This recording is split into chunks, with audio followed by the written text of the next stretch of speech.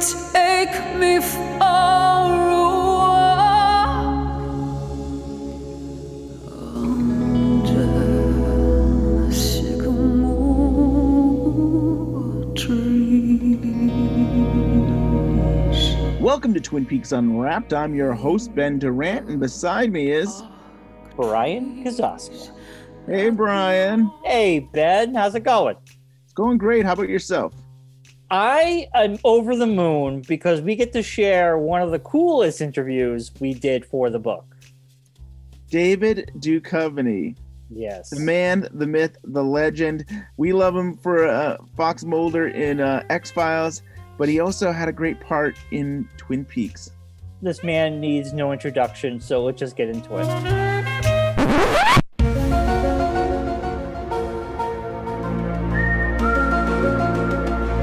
Hi, this is Ben. Hey, Ben, this is David Duchovny. Hi, David. Thank you for calling us. You're welcome. I have Brian here. He's my co-author as well. Hey, how's it going? Okay. Hi, Brian. So yeah, we're doing a book on Twin Peaks, and I would love to hear about how you kind of found the character of Denise. Yeah, I mean, so long ago, right? So, Yeah. My manager knew Joanna Ray. Was pretty friendly with Joanna Ray, and I guess from what I'd heard at the time and later that James Spader had come up with this character idea with Mark Frost. I think they were friends, and this drug enforcement agent that went undercover as a transvestite for some reason, and then liked it and decided to dress that way. So I guess Spader got busy, and they just opened up auditions. And I remember I went in there, and I didn't dress to go in there. I just wore my clothes, and I brought a nail file. That was my one. I thought I was pretty clever. Yeah. It worked. And, I guess it worked. Yeah, I guess the nail file did the trick. I should have brought a nail file into more auditions. And I think on the show at one point you did, like, you were talking and you found your nails. Yeah. True. Yeah. True. That's true. Yeah. I was always so impressed that you didn't overplay the character. You know, it wasn't like over the top. It wasn't for laughs. Yeah. Yeah. No. I mean, I remember, at that point, I was just going for any part that I could, and then I got this. I was surprised. I really was surprised that I got the part, and then I was like, well, what am I going to do? And I probably had a lot of ideas, and then once I got into wardrobe and I did all the makeup and stuff and the wig, I realized that the mask or the costume was going to say so much, and that I could probably pull it back a little and just be comfortable and portray this person as having found, their true face in a way, and not I don't know how else to put it. It's a long time ago. No. Yeah, it was well said, definitely. I imagine there's a lot more work to actually get into costume makeup than it would be something like Fox Mulder or something like that. Oh yeah, and this predates any of that. So it was really I don't know. I guess I'd done a couple of bit parts of movies, and I'd done The Rapture a little before this, but this was my first television role. And I think that, I remember using Nair on my legs, the hair on my legs, and I won't forget that smell either. It's kind of like burning everything off of your body. It's an interesting product to have on the shelves. And the Nair was something, and then it took a while. The clothes were, the pantyhose and stuff were uncomfortable, and I remember, I was just so happy. First of all, I was just so happy to be on Twin Peaks because I had watched the show the year before, and I had known Sheryl Lee, and I was just so amazed at the show and a big fan of David Lynch's, and I just didn't want to fuck it up. I was just like, how do I not fuck this thing up? So And I don't know Yeah, the order. Mike- The Red Shoe Diaries, was Cheryl Lee in that? I don't remember the order of when you did stuff. Oh yeah, Red Shoe Diaries was Yeah. before this. Yeah, Red Shoe Diaries, I think must have been. Before. Yeah, I think No, she was in an episode of that Yeah. as well. Yeah. She was, but if you recall that show, oh no, actually, I only did the wraparounds. But then the show that Cheryl did, I actually that's did right. the show with her. Ah. I did the show with her. Yeah, That's something. yeah. So, you were in season 2, but I don't believe you were directed by David Lynch at all. But then in season 3, you get to actually not only get directed by him, but Yeah. act with him. What was that like? Well, it was a thrill because I didn't even meet David until I want to say I met him at the wrap party. I just have a memory of meeting him at the Twin Peaks wrap party way back when. And my memory of it is that we met and I said, "Nice to meet you." And he said something like, "I'm so glad I didn't have any scenes with you because you would have stolen the scene." That's great. And I was like, "Oh, yeah, thanks." And I was so happy to be asked back to do it again, and because I was selfishly sad when I was sad when the show got canceled after the second year, but I really thought that Denise was going to. I really felt like there was a real character there that they could have existed in that world Yeah. in a significant way. So I was kind of bummed, and then to come back and to be directed by David, but also to do a scene with him, I was quite nervous to come in, and I remember we did it on a Saturday night because I was shooting Aquarius at the time, so I had like a crew cut, and I was playing this macho 60s policeman, and I had to go on some Saturday night and just put the dress back on. Wow. And then I worked with David, and he was totally cool. And I remember saying, this is a little vain. I went in, I was looking at myself in the mirror before going out to set, and I was like, Denise, the years have not been kind.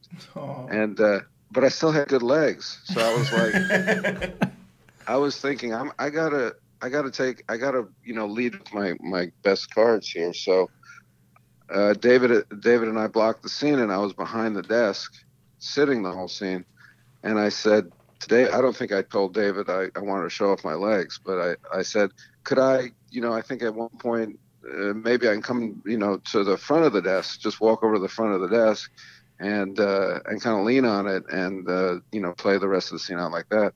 And he said, that would make my character uncomfortable. Oh. And I said, I don't want to make you uncomfortable.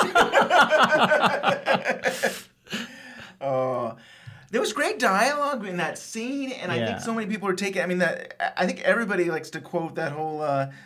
And when you became Denise, I told all your colleagues, those clown comics, to fix their hearts or die. Yeah, so it's a fucking great line, and Yeah. it's like something about clowns. There's a great line about Those clown The- comics. those clown comics. It was just a weird but wonderful phraseology, and there was a fan that made me pins, like little brooches that said "Fix your heart or die." Yeah. So it is a great line. Yeah, you have definitely one of the most. That's one of the standout moments of season 3, and you did steal the scene too. Well, Lynch was if I wanted right. to show my legs, I really would have stolen that thing. Is there any other stories you want to share with us about season 2 or season 3? Working on the show. Well, unfortunately, I only had the one. It was only one night. Yeah. It's the one day on season 3. So, as a director myself as well, it was just very interesting to watch David work, and as a fan and as a watcher of his work, it's a real opportunity and pleasure and honor just to see a guy who's so totally in control of the tone of what he does, and for that tone to be so unique. It's just one of the high moments for me as a performer to be able to work with him and work on that show, which you got to see, Twin Peaks is so totally transformative of the medium because so many television shows, I don't want to say the X-Files came out of it, but the X-Files is kind of a straight version in a way of Twin Peaks, and from the X-Files, television changes as well. So it's such a generative kind of a show, even though there was only the 2 years and then the third. But remembering back to shooting the first few way back when in season 2, I just remember Kyle was so nice and just real supportive of not just of the work I was doing, but just me as a person. I have found Kyle to be, even though we're not in touch, I found him to be one of the genuinely sweet, good people in Hollywood. I enjoyed working with Michael Horse, and I was just so thrilled to be there. I just, that's all I remember, really. Yeah. We recently talked to Johanna Ray, and she said a lot of good things about you. That I think she knew that you were somebody special, and I seeing that performance as Denise. There's something about you that just glowed and really just took that was just amazing performances and stuff like that. And I think that's before X-Files, before anything. I think people saw the talent that you had right from the beginning, and I don't know. I was really impressed by your performance. Thanks, Joanna. I do remember Joanna would try to cast me and would bring me in, and probably had a lot to do with me getting that role because, I honestly, I don't, from my audition, I don't know why I would have gotten that role. So I would think it's Joanna, and I just remember approaching it just as, okay, if you're a person and you found your true face or your the mask that fits, how open would that make you? And then I just went into every scene trying to feel joyful and open, finally comfortable in my skin and my clothes. So that was it. It was just kind of that feeling. Well, thank you so much for your time, sure. David. It's fun to talk about. It's great. And, yeah, so thank you so much, and we're big fans of yours, and it's incredible that you got 2 great shows that you got to be involved with in the '90s that I think so many fans love, and something else. When I look back, I think I got to be in Twin Peaks and X-Files and Larry Sanders, and I feel like I couldn't have done better in terms of television. Yeah, definitely. Yeah. Yeah. All right. Thank you, David. Yeah, thank you so much.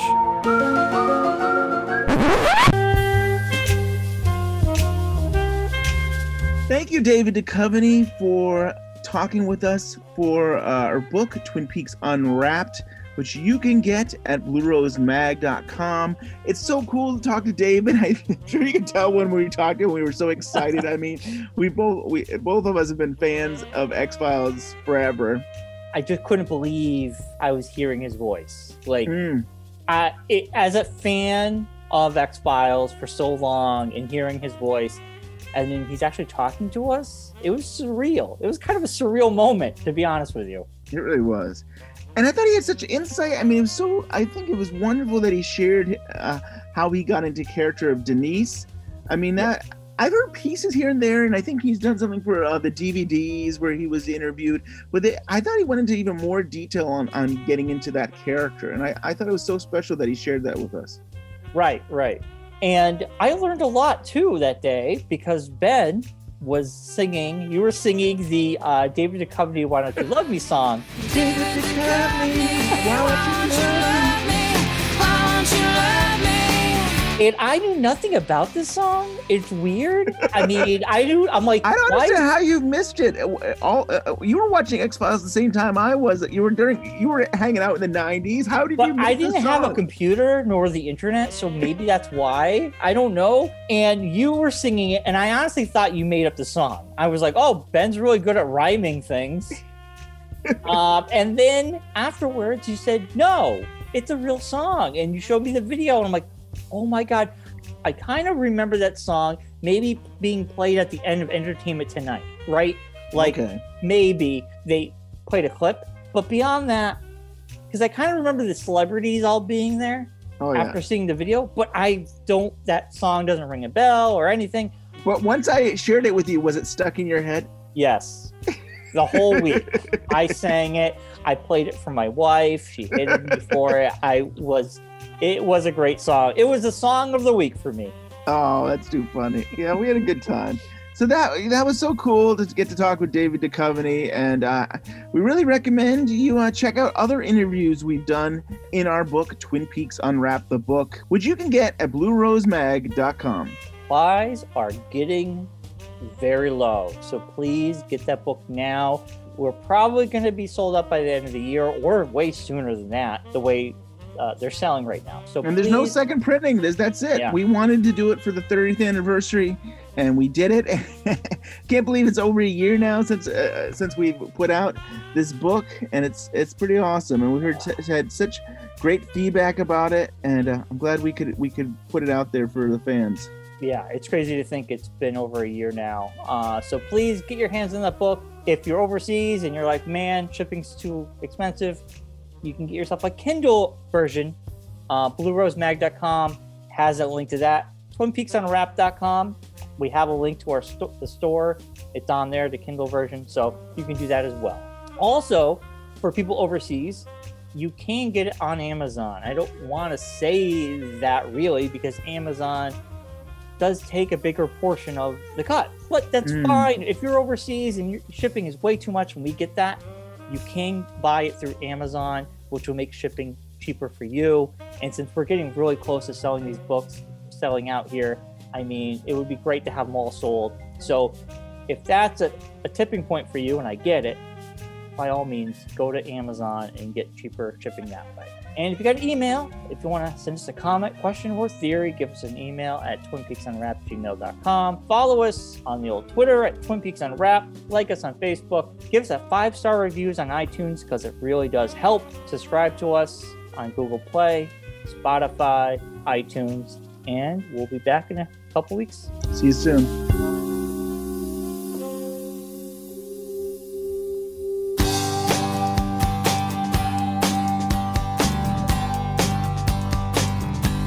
Sunday night,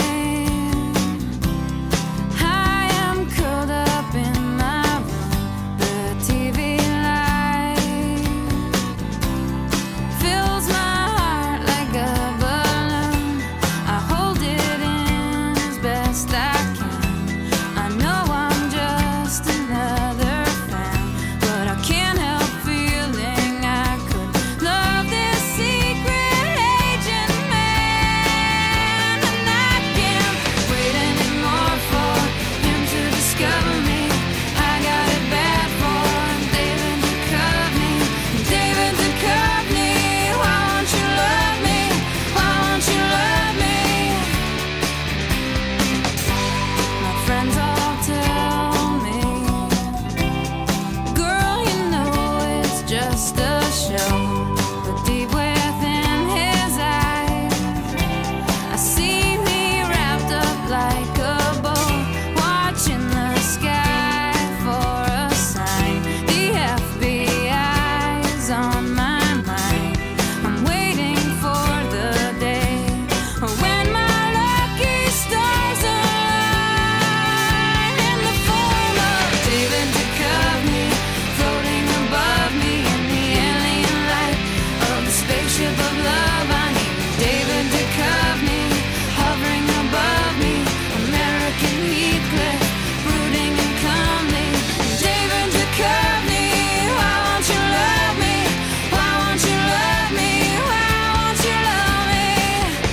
So smooth and so smart, he's abducted my heart, and I'm falling apart from the looks I receive, from those eyes I can't leave. Well, you can say I'm naive, but he told me to believe.